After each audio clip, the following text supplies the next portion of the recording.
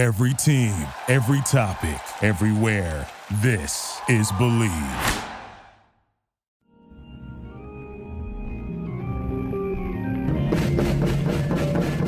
Welcome back to another episode of the Comedy Bureau Field Report. The Comedy Bureau Field Report is a member of the Believe podcast family. That's why on your favorite podcast platform it reads Believe in the Comedy Bureau Field Report. And yep, I went to that Christmas party for the Believe network, and I was wondering if anyone was going to give a shit that I make fun of the network name for now 142 episodes. I don't think anybody listens at the network, which is great and also weird. And I don't know how to feel about that, but yeah, no one cared. They did ask me what can we do for you to make it better, and I was like, well, let me get back to you on that, because I don't think they're gonna budge on the name thing. Anyhow, enough of that, Michigassen. On to this week's amazing guest, someone who is heading up a LA cultural institution that just started out as a humble video store in Santa Monica. Please give it up for the executive director of Vidiots, Maggie Mackay. Hi. Hello, Maggie. Hi. How is it going on? We're just a few days away from Christmas and the end of the year. It's always like for executive director, nonprofit people with massive undertakings, like, opening an 11,000 square foot 250 seat state-of-the-art cinema with a screen room and a bar and a video store. It's always like, it feels like, hurtling towards Earth in an uncontrolled, unmanned ship. But we're doing great. It's a really exciting time for Vidiots. As much as we can control our anxiety. Sure. We're watching our new home really, truly, like, get closer to opening every single day. Every day I go into our space and freak out because some wonderful new thing has been completed. Right. It's exciting. Yeah, I got to see a preview of it in person just a few days ago, and I was already amazed at what had been done, and the seats hadn't even been put in yet, but like it's gonna be great. For those unacquainted or unfamiliar, maybe we got a lot of transplants that moved into LA in the last 3 years. Please tell them what Vidiots is and what it is now. Sure. So Vidiots is the landmark Los Angeles video store that was always so much beyond a video store. It was a community hub. Our founders, Kathy Tauber and Patty Pollinger, opened Vidiots in 1985. They're third generation Angelinos, the two coolest ladies in the world. And they opened in 85. They were really, very engaged in the arts. And Kathy had been working for Frank Zappa, and Patty had been working at United Artists. And they wanted to not work for other people anymore. They wanted to start their own business. And they were very, very invested in the culture of Los Angeles. And they were watching video stores crop up all around them. None of those video stores at the time were carrying the kind of work that Patty and Kathy wanted to see. And so out of this sort of space of like personal curiosity and intrigue and honestly necessity, they landed on an independent video store as the model for their small business. They opened in 85 with 800 tapes. And by 2003, they were one of, if not the most beloved video stores, I would say, in the world. We built a collection. They built a collection of over 50,000 titles. We have a huge rare VHS collection. They were running programming from day one. They knew intuitively, instinctually, I think perhaps because they are women, and women in a field that, they were like, really pioneers at the time, and in some ways we still are. But they really wanted Vidiots to act as a space that would really cater to the community. They wanted to have a party every Friday night and Saturday night, and we need one. And they wanted to party with people who were really interested in experimental film and music and art, and so they were always showing movies, whether it was like on the side of a wall with a little projector, and then later they built a screening room, or pulling musicians off the Venice beach to come and play, poetry readings and panel conversations with Charles Burnett, and these giants and towering figures of the LA film scene. By the early 2000s, they were an enormously successful small business. And then, of course, the digital era came in, and streaming and DVR really disrupted the model. So they transitioned to a nonprofit model, which is what we are now. We're a 501c3 nonprofit. And we had many ups and downs. And I got involved in 2016. And long story short, we knew that it was not sustainable for us to stay in Santa Monica. But we also knew that as the industry was changing very rapidly, Vidiots was the thing that we need the most. We need equitable, affordable, community-centric film spaces that are brick and mortar and bring people together. And that was even before the pandemic. And what we knew we needed to do was find a sustainable model to keep Vidiots open to the public. And flash forward through several years of pandemic and spaces and all of the things. And now for the last couple of years, we have been renovating an almost 100-year-old long dark movie theater in Eagle Rock. And we'll be opening in early 2023, not just with our video store collection and many, many years of programming, but also with a 250-seat state-of-the-art cinema, a micro cinema, a beer and wine bar, and of course our 50,000 titles on DVD and Blu-ray, and 11,000 rare VHS tapes. And if I may, it'll be easier to park there than at Alamo Draft House. Thank you. It's a neighborhood. It's a neighborhood. Eagle Rock is one of the most adorable neighborhoods in LA. It's really sweet. And we're like in the heart of Northeast LA, which is such an amazing neighborhood. It always has been an enclave for artists and filmmakers and creative people. And it always had movie theaters, like most neighborhoods in Los Angeles and across the country. It had a neighborhood movie theater, and that neighborhood movie theater is called the Eagle. And it ran from 1929 until 2000. So there was an audience for it, even when it was an adult cinema. And so what we're doing is really ambitious, because we're not just bringing back one film hub in LA, we're bringing back two. And we couldn't bring back either without the other. So what we're doing with Vidiots at the Eagle makes the Eagle sustainable, and what we're doing to bring the Eagle back makes Vidiots sustainable.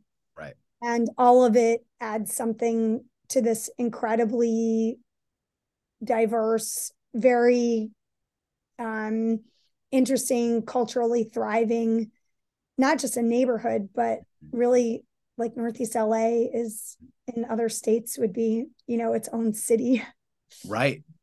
I mean, that's the weird reality of Los Angeles, is that many of the neighborhoods and cities that comprise it, which there's dozens, are a legit city in most states. It's a big area, and a lot of people they live walking distance, they live biking distance. And parking shouldn't be an issue. It never was before for single screen theaters. In the heyday of when those theaters were built. Right. Because again, they were catering to their communities. Yes, absolutely they are. And yeah, I don't think it would get very much more neighborhoody than having a movie theater, like an independent movie theater in Eagle Rock. Yeah. Yeah. Why is it to you important for there to be independent theaters, rep theaters, single screen theaters now? Well, I mean, I think the answer is look at what's happening with film. Look at the sort of catastrophic state of of film. It's not good. Yeah. I mean, it's not good. Theaters closed, chain theaters took over. Right. You know, we're so siloed and we're not raising another generation of film lovers because we've stripped away so many points of access. And we've made the whole thing just insanely unaffordable.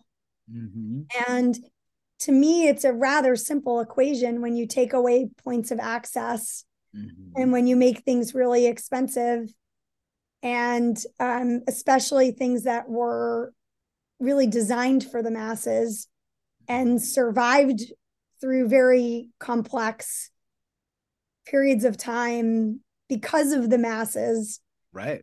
Seems like you should probably keep doing what you were doing. Right.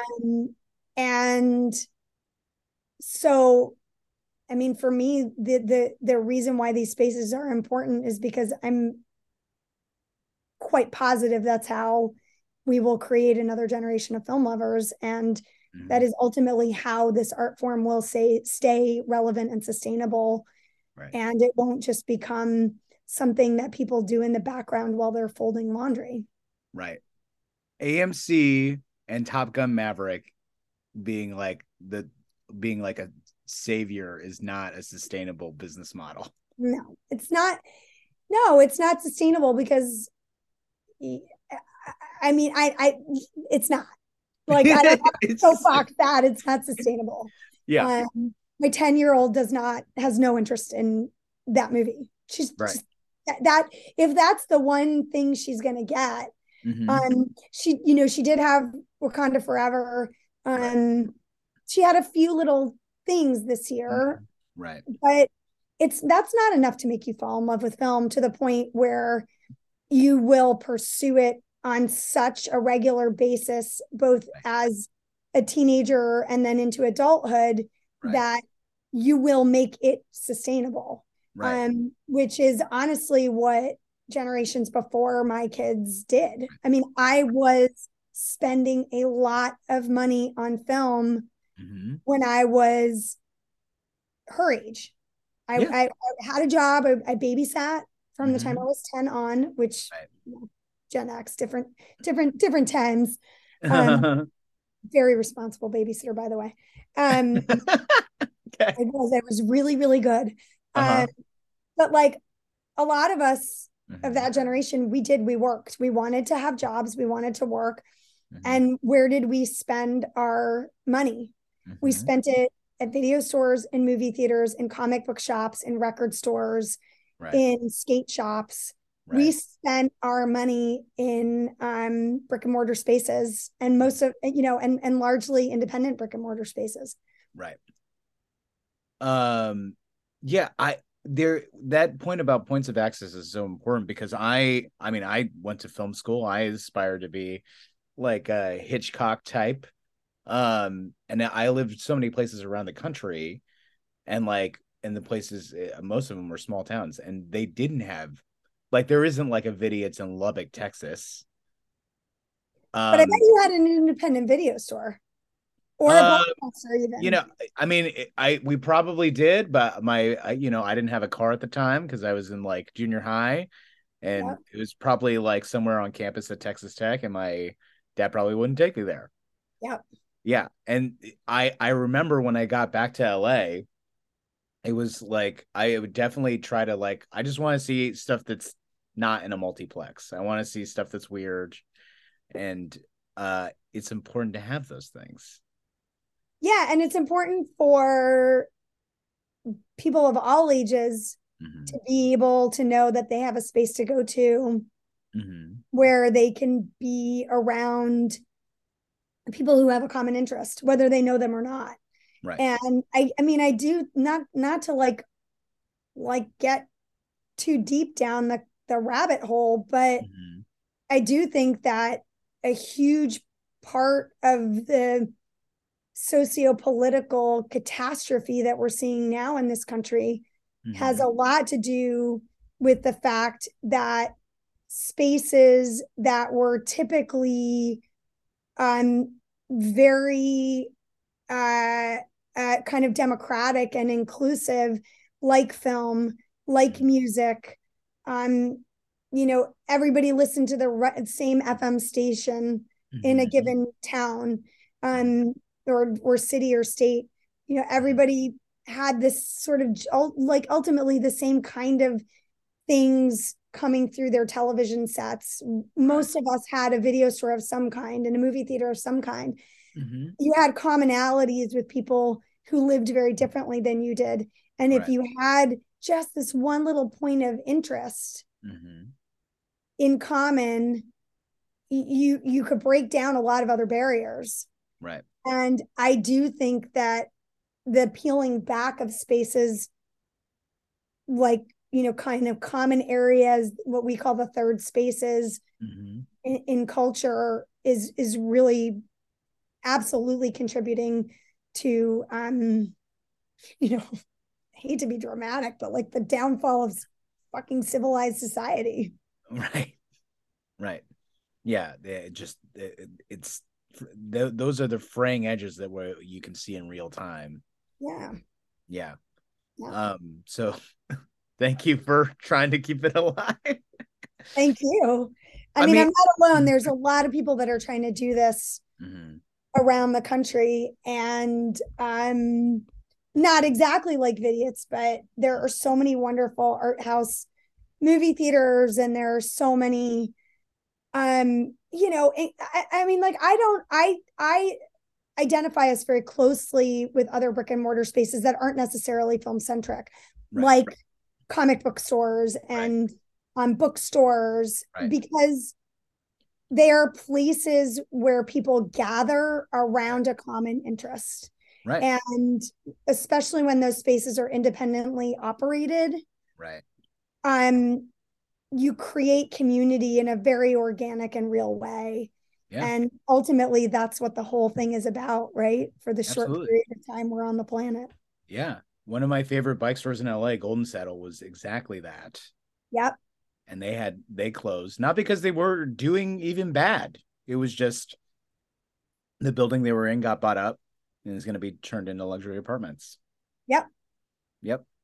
I mean, it is, watching development in LA is really disheartening. I think that's part of the other reason why I personally, I can't speak for our board or any of the other people who are involved, because this is not just about me. I mean, we have we're very, very skeleton staff, but we do have a staff, and we have an amazing board of directors and an incredible advisory council. And honestly, our donors, our major donors, who we call founding members, and some of our lower level donors are also like making this thing happen.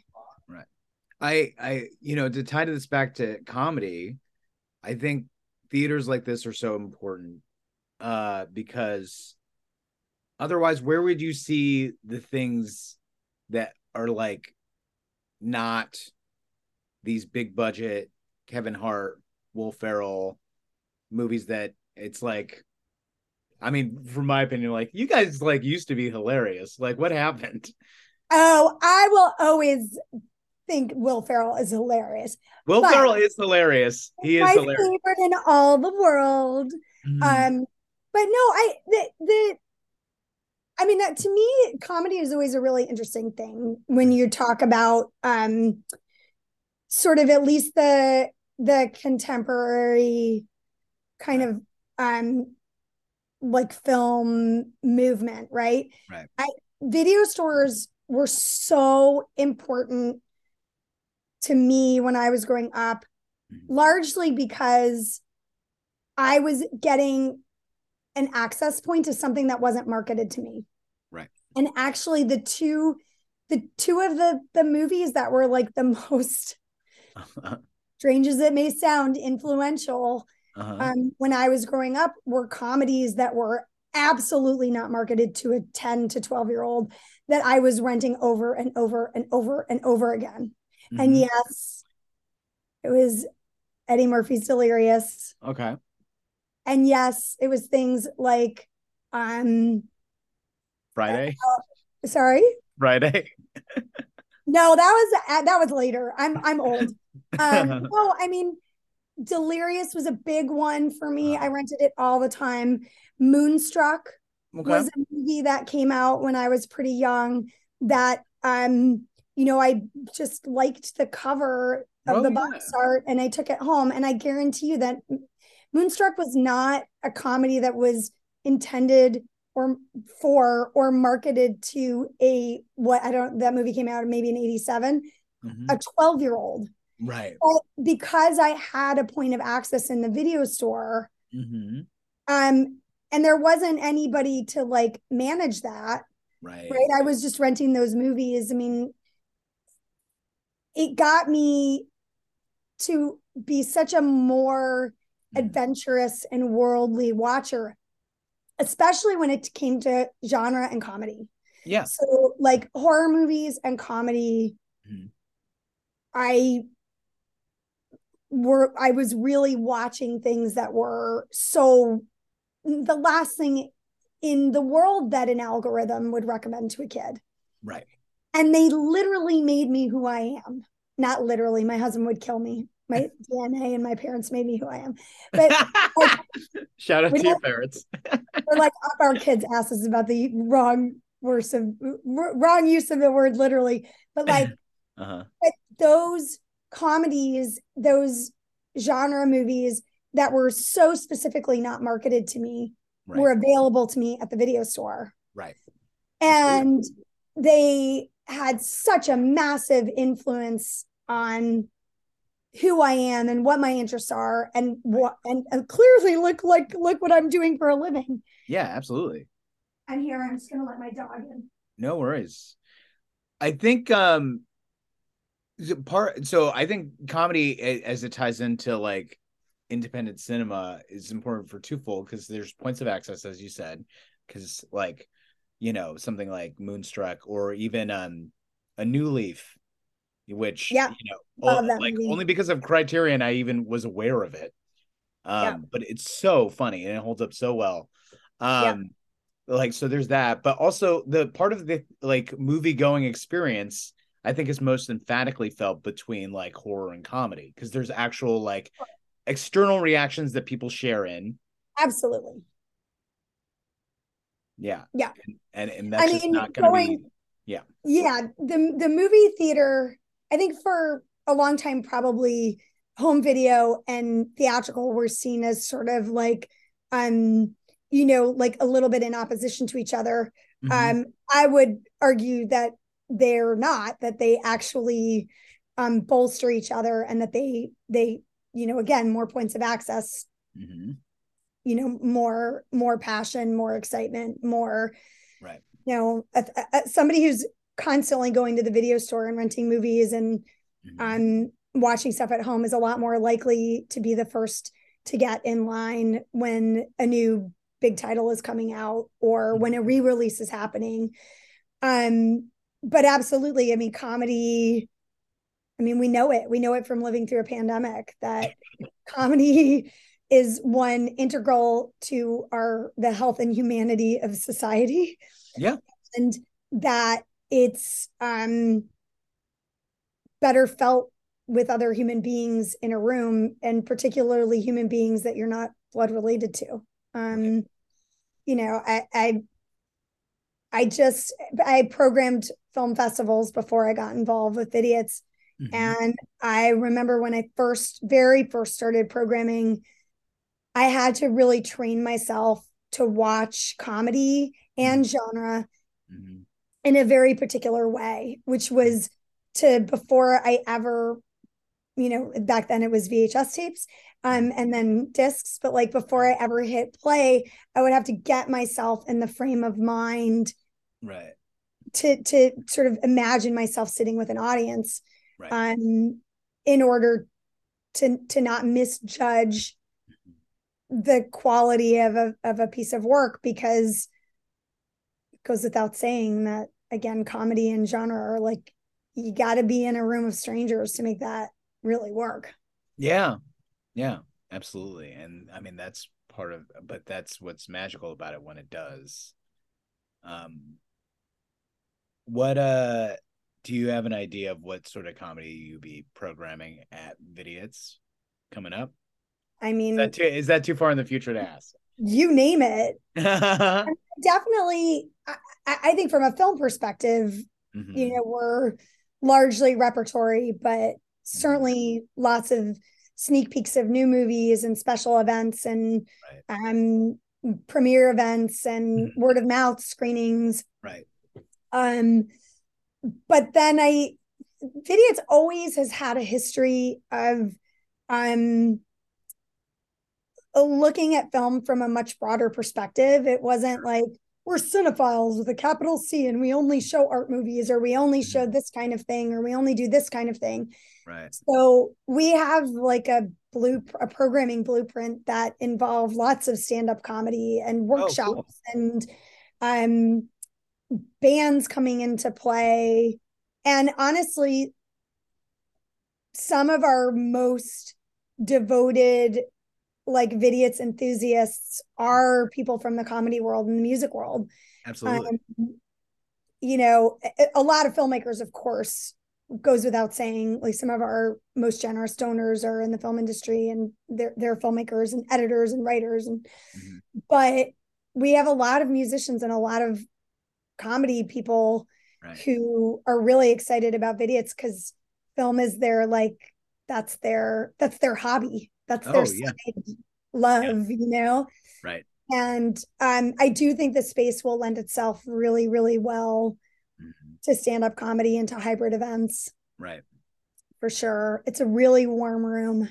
Yeah, absolutely. The big house. It was a 900-seat movie theater back in the day.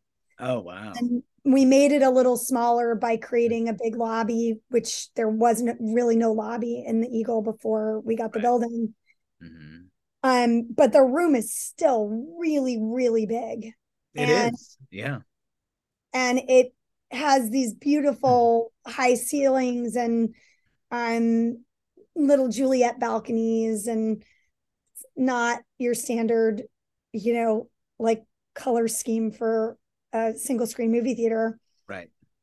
It's pink and blue. Yeah, that's very fun. It's super fun, and it's really beautiful, but it's also really warm. Everybody who walks in that room, even from the very earliest moments of construction when there was like virtual rubble everywhere. Right. Anybody who's ever done any kind of live performance walks in that room and goes like, oh, this is a good room. Right. Well, I mean, even the color palette of Vidiots and its logo is like warm and like fun. Between I think there's a bit of pink and blue, but like teal, Yeah, it was the 80s, right? And look, for all of the seriousness about saving cinema, and I'm really serious about that stuff. I'm not like trying to be hyperbolic, but for all of that, there's the other side of it, which is that shit's not as fun as it used to be. And I'm not saying that from like a saddled Gen X perspective. I'm saying that like legit, it's not as fucking fun. And it's certainly not as fun for younger generations. When we were kids, we like left our houses, whether we were jumping on subways like I was, or getting on bikes, or we had autonomy to some degree. We had some freedom. Even the city kids like me, we had movie theaters and video stores and record shops, and we hung out. We went to all ages clubs and shows and things like that. And this shit was fun. It's fun. Right. So the space should feel fun. And my God, have we all earned some fun. No kidding. I mean, I wonder if there's something to the idea that, like, being stuck inside for so long has like gotten people just like they just don't know how to hang out. Yeah, yes and no. I mean, I actually think in a weird way, the kind of coming back, like the real coming back, Right. where, yeah, some of us are still masking in certain places, and we're absolutely, a lot of us are being really mindful of people who are more vulnerable, Right. from a health perspective and things like that. And these waves are kind of scary, but for the most part, it does feel like socially we're back, but we're back in this very vulnerable way because we're Yeah. so out of the habit.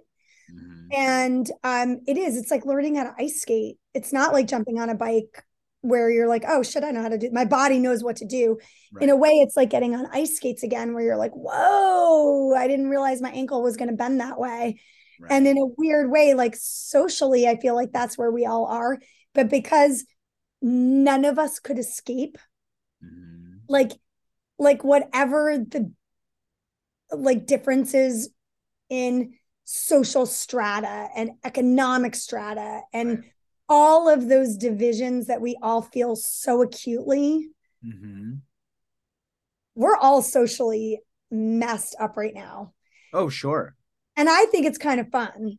I think I was always like a little socially off. And so Sure. I think it's kind of fun to watch everybody like, bend their ankles the wrong way and like be all wobbly out on the ice and try to figure out what the fuck to do. Sure. And I think there's nothing better than creating spaces where that's okay and that's welcome and that's a comfortable space to be. And that, I mean, if anything, that's what Vidiots is and always was. Yeah, I think that's a very crucial, important thing for anything that's communal.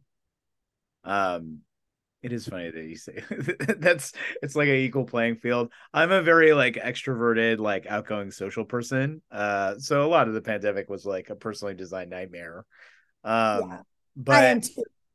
and I mean, I guess I get a weird like fun sensation. Like I have no problem talking to people. A lot of people seem to be like, I don't remember how to talk to people. I mean, I'd be willing to bet that even those of us who are really extroverted Mm-hmm. have had these moments where you're like, I don't know what's coming out of my mouth right now. Or Sure. you walk away. I mean, some of the most extroverted people I know are also the most sort of socially anxious Yeah, they behind the are. scenes. Right. Like, when you walk away and you're like, that person probably thinks I'm really crazy. Mm-hmm. Um, and so maybe the pandemic kind of leveled the playing field for a lot of us. Right. But I yeah, I mean, the pandemic was also so weird because everybody, depending on what their life situation was, like there were people, I remember people being like, very bored and baking bread. And I was like, I'm trying to teach kids how to read and Right. not lose their shit. Like Right. I'm not baking bread here. Like at the end of every day, I'm collapsing in a heap and crying because I think I'm going to lose my business. Right. And I don't have the patience to teach. And there's a reason why I'm not an elementary school teacher. Right. And um and now all of the things that we would do to relieve ourselves Mm-hmm. of these stressors and these anxieties are off of the they're off of the board. So like Mm-hmm. I can't go to a movie and zone out for a while. No. I can't go to a bar and like talk to a stranger, which for me is a good thing. uh, Yeah. You sure? yeah, I, Sure. I love human beings who are new Eh, to me. I think it's very Yeah, fun. and meeting strangers for a cocktail on Zoom just isn't the same.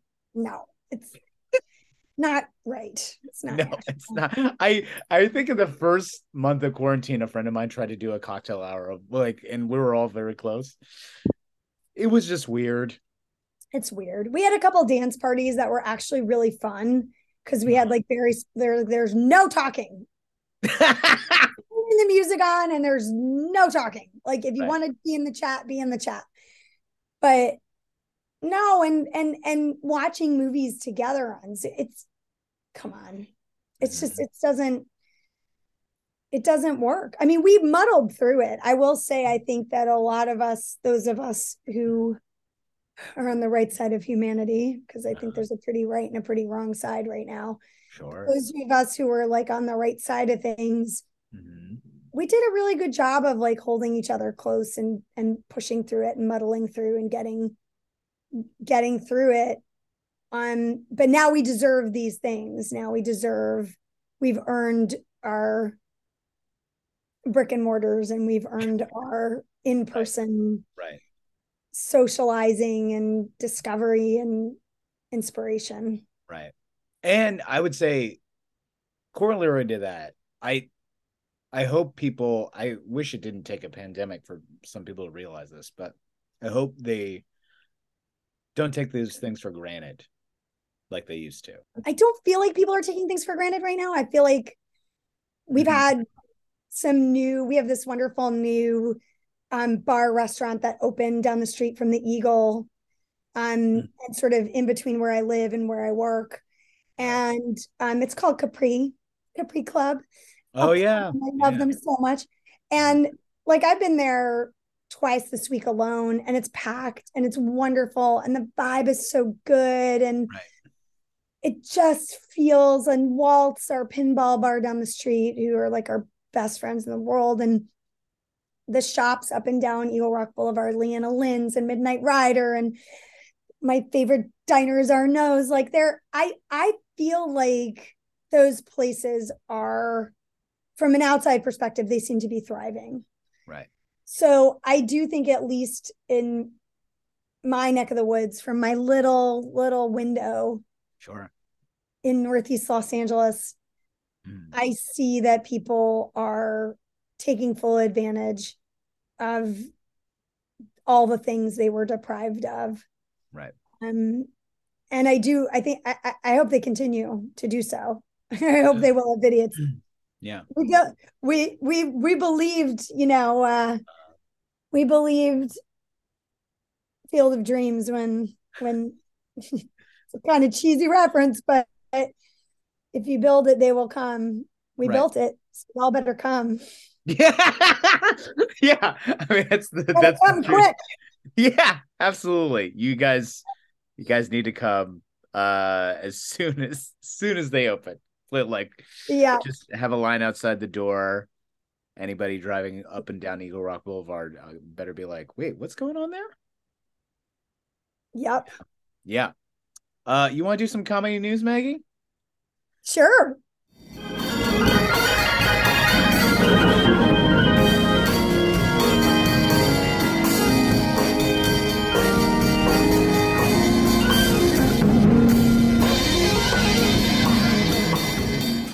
This kind of feeds into exactly what we're talking about. So, actually, I have one space written noted here, but I want to talk about two. So, the building in New York that used to house like UCB, Upright Citizens Brigade, before expanded into UCB East and then UCB Hell's Kitchen, and then it was called UCB Chelsea, is closing after lockdown ended and the space reopened. It opened under a new name that had nothing to do with UCB, called Asylum New York City. And as of yesterday of this recording, they had their last show and they had closed. Because the building is like getting bought up and changed into other things. And I'm guessing what is happening in LA is probably even worse in Manhattan. I mean, to be honest with you, being from Manhattan, I'm surprised that anything like that was still around to this point. Right. Because it's just so inhospitable. Oh, sure. To any business like that. Yeah. I mean, thankfully, Caveat is still around. Club Coming is still around, which are like very small, independent, like live performance comedy for spaces. Yeah. But yeah, it's becoming harder and harder and harder for those things to stay alive. I mean, UCB had to close all their they just went dark forever. They closed most of their spaces, including UCB Sunset and Hell's Kitchen and Chelsea, and they reopened UCB Franklin a couple months ago, and they announced plans to have some sort of operations in New York. There are no details available at this time for that, but they got sold to new owners. That has been a common thread amongst comedy brands. Second City is owned by the same company that owns the rights to Grand Theft Auto. Wow. Yeah, and Funny or Die got sold off to a guy that was formerly a politician, I think. Henry Munoz, he's awesome. Oh, okay, cool. I don't know. I Funny or Die is rad. I have full faith. Funny or Die is like they're like, I think they're a story of hope and joy, and hopefully they'll be involved with Vidiots. Funny or Die is like, I think at least from my limited perspective, I think Funny or Die is like the model of hope that we might have. I hope so. There's very much. The new iteration of Funny or Die currently has a somewhat monthly show at Dynasty Typewriter, and they get a lot of cool people to do it. So I do have hope. I have full faith in Funny or Die. Right. Yeah. I will also say that just from like the rare moment where I'll be positive is that I mean, if Vidiots is absolute proof that something can seem to go away and come back. Absolutely. If the right people are involved and people who are truly passionate about the thing itself. Right. And they're smart and good and surrounded by a lot of experts, and things are done the right way, you can bring things back. I mean, I don't think anybody thought Vidiots was really going to come back when we closed in 2017. Yeah, I thought so. Yeah. Same with Swingers. Well, I thought they were one of the first things that like, oh, I guess that's gone because of quarantine. And then people came in to save it because it's, that is one of the few things that I will actually emphatically give to New York City over LA of late night diners. Yeah. Yes, we have Denny's and Norm's, but those don't count. Yeah. I can count on one hand the late night diners. There's not very many of them. No, and it's such a commodity here, and we got to hold them precious. I know Greenblatt's going down was one of that was so hard. I sobbed for days. Cafe 101 has been replaced, and that place isn't even a late night diner. Yeah, I have some hope that some changing of ownership and some changing of hands is not always the worst thing. Sometimes it can lead to longevity, actually, as long as people understand what the magic in those spaces is. Yeah. So, I mean, yeah. To be more hopeful, I mean, like Lyric Hyperion just changed hands. The last week's guests got to talk all about it. I'm very excited for that space to come back into former prominence and new prominence as well. And then the Pack Theater, which is, arguably like a collective and a theater and a brand, it's a bunch of different things, but it was born out of a bunch of people who took UCB classes, Groundlings classes, were very funny, but they didn't want to wait for 3 years to do a stage show because famous people performed at their theaters that they took classes at. They did their own thing. And so they went to a very not well regarded complex, in the theater district, which I will never forget. I remember looking this up on LA's theater blog, Bitter Lemons. Yeah.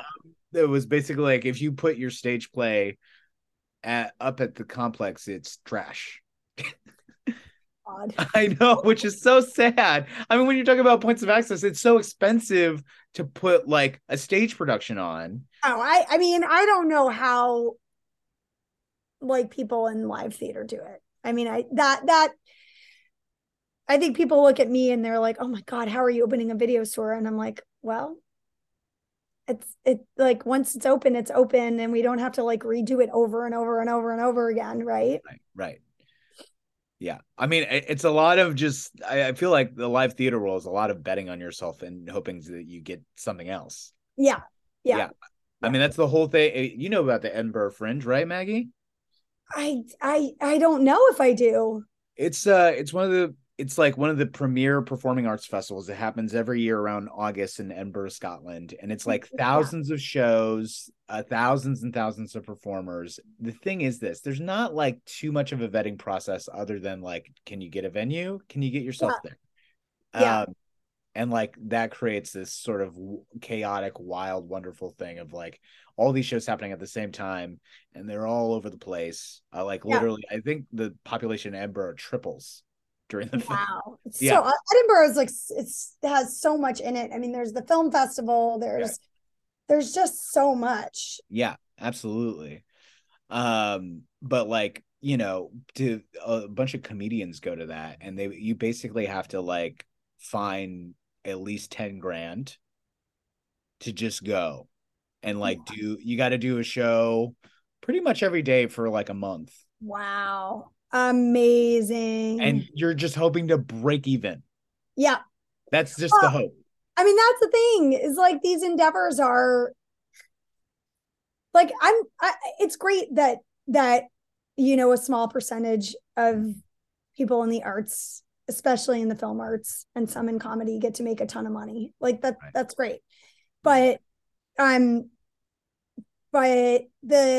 majority of the people who are trying really hard to keep these art forms accessible to audiences, we're like on the opposite end of the spectrum where you're just like, I'm just doing this because whatever, something is compelling me to do it, and it's certainly not a paycheck. Right. But for those of us who are very passionate about these things, you know, how much you get paid is sort of the last thing on your mind, and you make all sorts of personal sacrifices to keep moving forward, like not going on vacation for 17 years, which is the stupidest thing I can tell you I've ever done. You and me both. Like, let's get Vidiots open so Maggie can go on a vacation with her husband for the first time in 17 years. Yeah, I feel like your board will have to mandate a vacation for you. That's what it's going to take. They kind of have. They were like, go to Ojai for a weekend. And I actually don't believe in that. I'm very against, especially women in the arts, sort of over sacrificing. I don't think that that's a healthy way to exist, and I'm not really doing that. But I will say, especially when you have brick and mortar, it's very hard for people who run brick and mortar to have a life outside of it, because it does need a lot of TLC, and it needs a lot of management, and going away for long periods of time can be really scary. Yeah. I mean, truthfully, I don't know what that's like, because I don't think I've taken a legitimate vacation in over a decade. I mean, I've like done like this bullshit where I'll like go to a place, see comedy at night. I mean, I'll have fun during the day, but that's after I did like half a day of work. Yeah. I do a lot of vacations with my parents, who I love, by the way, endlessly. But yeah, I'm almost 50. I should probably take a vacation with my husband to somewhere that isn't in the state of California. Yeah, that'd probably be good. How about that to motivate you to donate to Vidiots? Help this poor old woman get out of the state of California. There you go. Maggie's global vacation fund. Yeah, right. Yeah. Get Vidiots open. So she can stop asking for money all the time. That's that's my backup fundraising campaign is let's get it funded so Maggie can stop asking you for money. Right. Yeah, I like the sound of that more than what is it, like those $500 chicken plate dinners that Totally. politicians do. I promise we will never do a gala with rubber chicken. That's great. Oh, I wanted to say, so the Pack Theater was a part of the complex and was one of the like most consistent things there. And then they raised enough money to survive in that, like to pay rent right at quarantine, but then the pandemic went on and on. And so the complex at this point is just closing because it's not sustainable as a whole, because I think it holds like 7 or 8 different theaters, like black boxes. Unfortunately, there's another theater down the street called the Broadwater, which is going to be the new home of the Pack Theater in 2023. So that will continue to live on and arguably stay intact, kind of how it is, which is a very like, DIY, subversive, genre bending comedy school institution brand. Yeah. Well, that's the thing too, is recognizing that we can all be very sentimental about physical spaces, but ultimately the brick and mortar, the actual physical bricks and mortar are can be changeable. They can be movable, they can be changeable. And what's really important is what happens in those spaces and the community that comes together in those spaces. And so when we announced that we were moving Vidiots, and we announced moving Vidiots without really knowing how we were going to get it open or where we were going to move. Right. And I do think that a lot of people kind of like gave up on us and they were like, oh, it's closed. And then a lot of people were like, oh my God, come to the east side, come to the east side. Right. And then, certainly we will always have our Santa Monica diehards who very much feel like we left and that's the end for them. And I'm still talking about a mobile video store. We always wanted to put together, and it never materialized in the 90s, but like we will never abandon any of our customers. We'll always find a way to bring movies to the people, even if it's in a van. I mean, I think I think we've been normalized with sort of pop-ups and vans and food trucks, and definitely. I think people would be into that. Well, and like really giving spaces like these comedy clubs, like Vidiots, spaces that have built community over many, many years, giving us the grace to know that we're going to bring you something. Right. We can't always predict how long it's going to take. We can't always predict how we're going to do it or what it's going to be when it opens. Right. But trust that if somebody is trying to bring back a comedy club or a radio station or a video store, these are the people who care about that thing most in the world. Oh, yeah. And they will go to extreme lengths to get those things back to the people who love them or don't even know about them yet, but will certainly be, their lives will be positively altered by those spaces. Right. That's certainly why I'm doing it. Yeah. And it's a crucial, important, commendable thing to do. So thank you. Thank you. Yeah. Thank you for caring. Thank you for being invested in it. No problem. I mean, I'm in too deep, Maggie. We're all in too deep. Yeah, we're all. Yeah, I mean, I've dedicated my entire life to comedy since 2010, and I didn't know what the Comedy Bureau was going to be when it started, but I knew it could be something. And now it's like people think it has like a corner office or something, and there's a staff, and it's just me. Oh well, I took it on an intern finally, like a month ago. Yeah, I've had somebody recently think, oh, we were like fully funded to the point of having like an endowment. Right. And I was like, what gave you that idea? And they were like, well, you guys make it look so good on socials, and we know you got delayed because of the pandemic, but like you keep moving forward, and you did the whole thing in the pandemic, so we just assumed. And I was like, oh my god, no. Yeah, that's where building a ladder one rung at a time while we're climbing up at it. Right. And there are times where you're reaching for the next rung and you're like, oh shit, it's not there. How are we going to make that next rung so that we can keep going? Right. And you do it with the love of your community. That's where I wonder, so we need to like dress up like a little orphan kid and have like a empty coffee mug to be begging for money. Is that what the optics that everybody wants? It's crazy. It's a really complicated thing, right? Because the film industry especially is so invested in this idea of fake it till you make it. Sure. Which can be very, like, I get the appeal of it to some extent, but it's also a really scary place to be because it's these things that we're doing are ambitious, and if they weren't hard, maybe they wouldn't be worth doing, but it would be nice if they were a little easier. It would be it would give you the sort of reserves to make them even better. Right. Which, maybe this is good timing that it's the end of the year, and like for the most part the world's going to shut down for a hot minute. Yeah.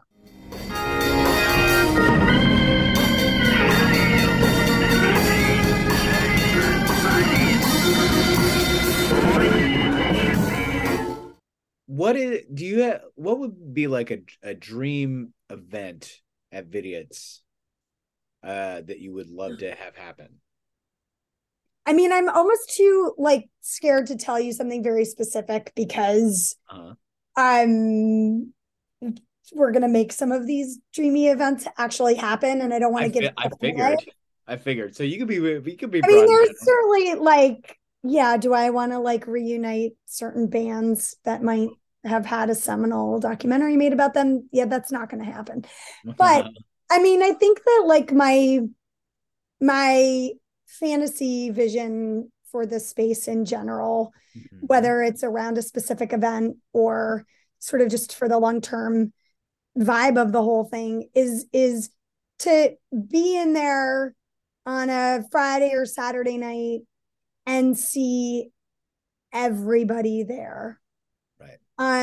See people from the neighborhood whose grandparents own houses on the street, who, grew up going to the Eagle when they were really little kids, and people who like migrated from Santa Monica and live in Eagle Rock in Northeast LA now and loved Vidiots, and they're browsing the video store, and there are little kids that are running around the store, and there are teenagers from Eagle Rock High and middle school and the elementary school, and they're coming for a Friday night at the movies with their friends. Right. And maybe there's a special guest, but maybe there's not. Maybe the special guests are in the audience. Right. I am very much interested in refocusing around the audience. Yeah. And maybe there's a band that's going to come do like a couple songs and play a set before they present a movie that was meaningful or special to them. And the audience that they're talking to is not necessarily, they're super fans. Maybe there are people in that audience who just really love the movie that they're going to show. And now that band has a new group of followers because they came together around a film. Saturday mornings with, little ones and people who love animation, and we don't call anything family friendly. We don't thank God. We don't talk about kids screenings. I mean, we call those events, all ages events. Sure. Plenty of grown-up people who absolutely love animation. It is not just for little children. Right. More so now than ever, I think. Absolutely. And I want to see those people interacting with different generations. I am very much feeling the lack of generational overlap right now. I think LA was always a little bit segregated by generation, by everything. But I really I love the notion, not just of, you mentioned A New Leaf. Like, I love Elaine May, but I want to watch movies, with that Elaine May made, with the people that actually saw those movies in movie theaters when they came out, sitting next to my daughter who will love A New Leaf. Like, that's what I want to see. Sorry, my dog is about to go crazy. So that's what I'm trying to really do with Vidiots, is just get us back to a place that we all once knew. Right. Absolutely. And actually be the thing that Nicole Kidman keeps talking about in those AMC ads. Those AMC ads, every time I see them, I'm like, I mean, they've become this amazing inside joke for people that regularly go to the movies, and I really appreciate it. Right. I totally am down with the sentiment. Yes, this is the place. Don't know if an AMC movie theater is my place. Right. But let's see. Maybe AMC will make a very generous donation to Vidiots, and then we'll find out. But maybe then it will be my place. Right. But I think they would serve them, honestly. I do too. Rather than trying to make Sunset 5 as an AMC and an indie art theater. Oh, Sunset 5 is so important to me personally. It was same. When I moved to Los Angeles in 99, I didn't know anybody when I moved here. I had a bad boyfriend, and that was it. And I spent so much time at what was then the Laemmle Sunset 5, just watching movies and thinking why am I in this city? What am I doing here? I never felt out of place my whole life until I moved to LA. And I was like, why am I here? I don't know anybody. I had a job go south, not through my own fault. I felt lost. And that movie theater, New Beverly, those were spaces that I was like, well, at least I have this. Right. Yeah, especially because when Sunset 5 was a Laemmle theater, you could see movies that you would see at ArcLight for $7 on Tuesdays. 100%. Well, I was there before ArcLight was even built. Right. So, or was being built. So there was no ArcLight option in those early days of my living here. I think, I'm pretty sure. What was the Cinerama Dome being used for then? The Cinerama Dome, I feel like, was under construction when I moved here. I think it was being renovated, unless it was open and I never went because I didn't really know to go there. Sure. But then same thing when the ArcLight opened. I mean, the ArcLight was hugely important to me personally. Yeah. When my husband and I were first dating, we were there all the time. It's one of those movie theaters. The Vista and the ArcLight and the Cinerama Dome are the ones where I'm like, I need it back in my life. Please come back. We need these spaces badly. And absolutely. I would love if Nicole Kidman would come and do a version of her very moving tribute to the movies, but do it for Vidiots. Maybe that would be amazing. For Vidiots, and the montages of not tentpole movies. Yeah, totally. Yeah. That would be great. That is kind of how I gauge how rowdy a crowd will be. If I see people lip syncing to Nicole Kidman. My god, that would be so fun. I'm a Nicole Kidman super fan. So I would be I would pass out if that happened. Yeah. That would be pretty amazing. Yeah. Um, Who knows, Maggie? Who knows? Are there donor events or fundraising events coming up? um, I mean, we're so close to the end now that we're trying to put all of our resources into like getting open. Sure. But we have really fun campaigns running right now where our friends Itty Bitty Mini Mart make these tiny miniature amazing wonders.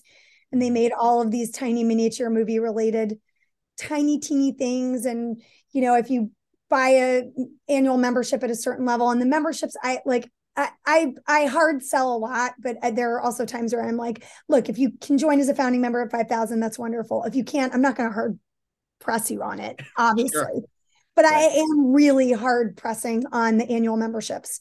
The level start at $100. The perks are going to be awesome, especially the higher level perks have like free popcorn all year long. Right. And that's $100 for a year. $100 for your first level of membership for a year. The benefits will kick in once we open. Sure. But if you buy memberships now, you're really, truly, I can actually almost use the word literally in this case. You are literally getting the doors open. Right. Because those dollars are going into all of the things that we need to finish this building, like the masking motors for the screens and the curtains and the racks for the video store, which we had to give up when we moved out of Santa Monica. And guess what? Racks for the video store are going to cost $20,000. Damn. So when people buy memberships now, and when they make even small contributions, which are tax deductible, it makes a massive difference for us, because that's one less thing that we have to fundraise for, or that we have to buy and go like, oh my God, where's the next thing going to come from? So we are truly in the home stretch. And we do, I think in the new year, we may have some fundraising events with partner organizations. Like our friends Secret Movie Club did something really fun with us recently.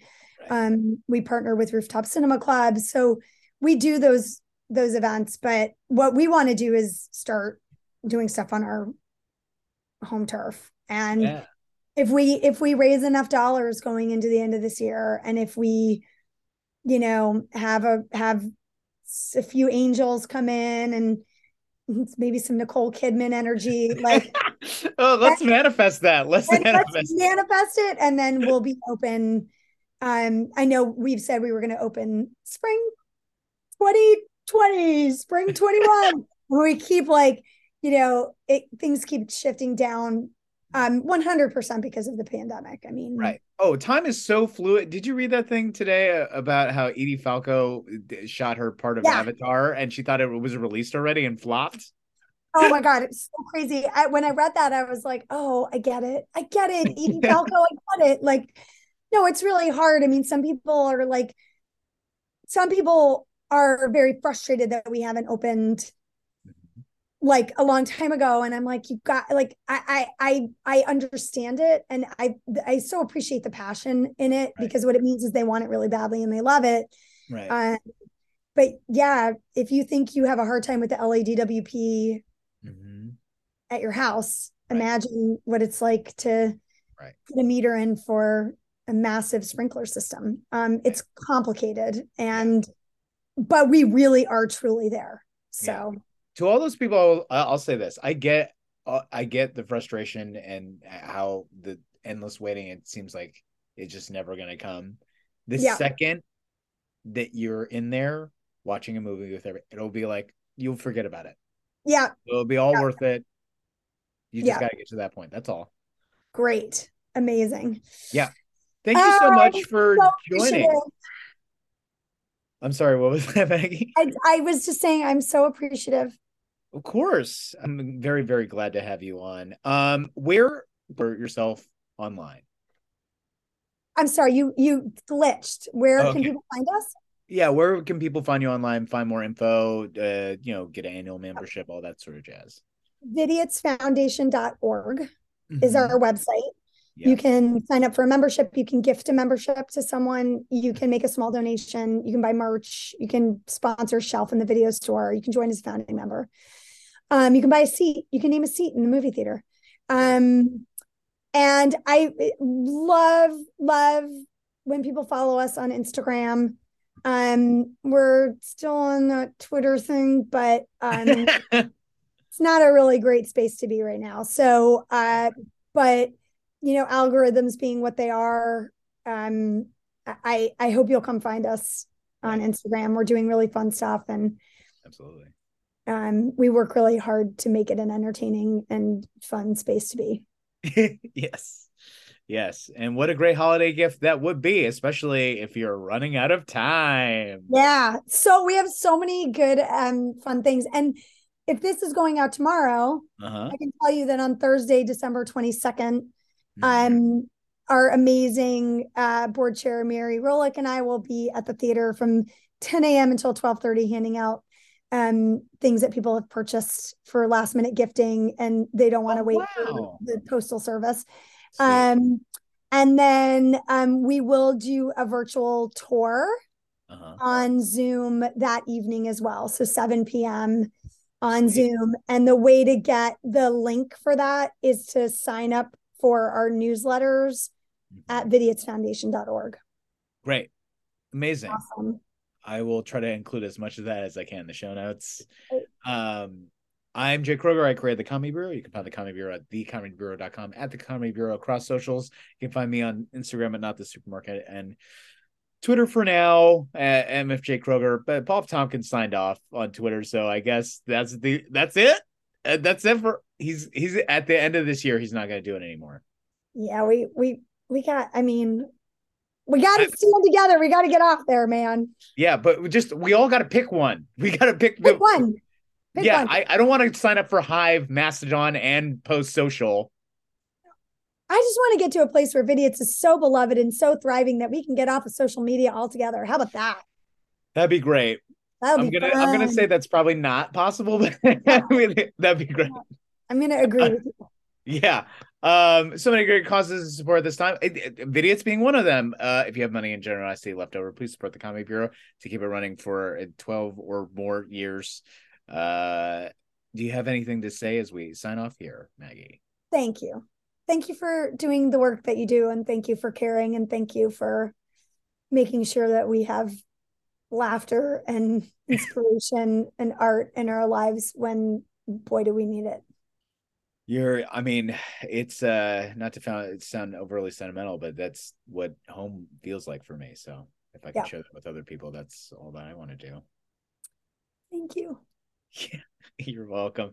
Live comedy and comedy in theaters and comedy of all kinds is happening. Please go watch and support it. And as the great Brody Stevens would say, enjoy it. Woohoo!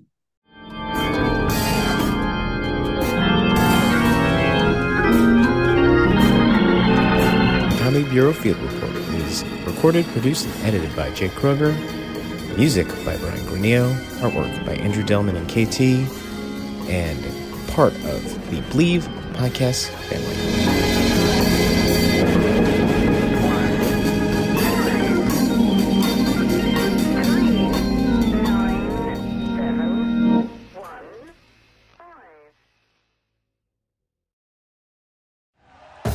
Thank you for listening to Believe.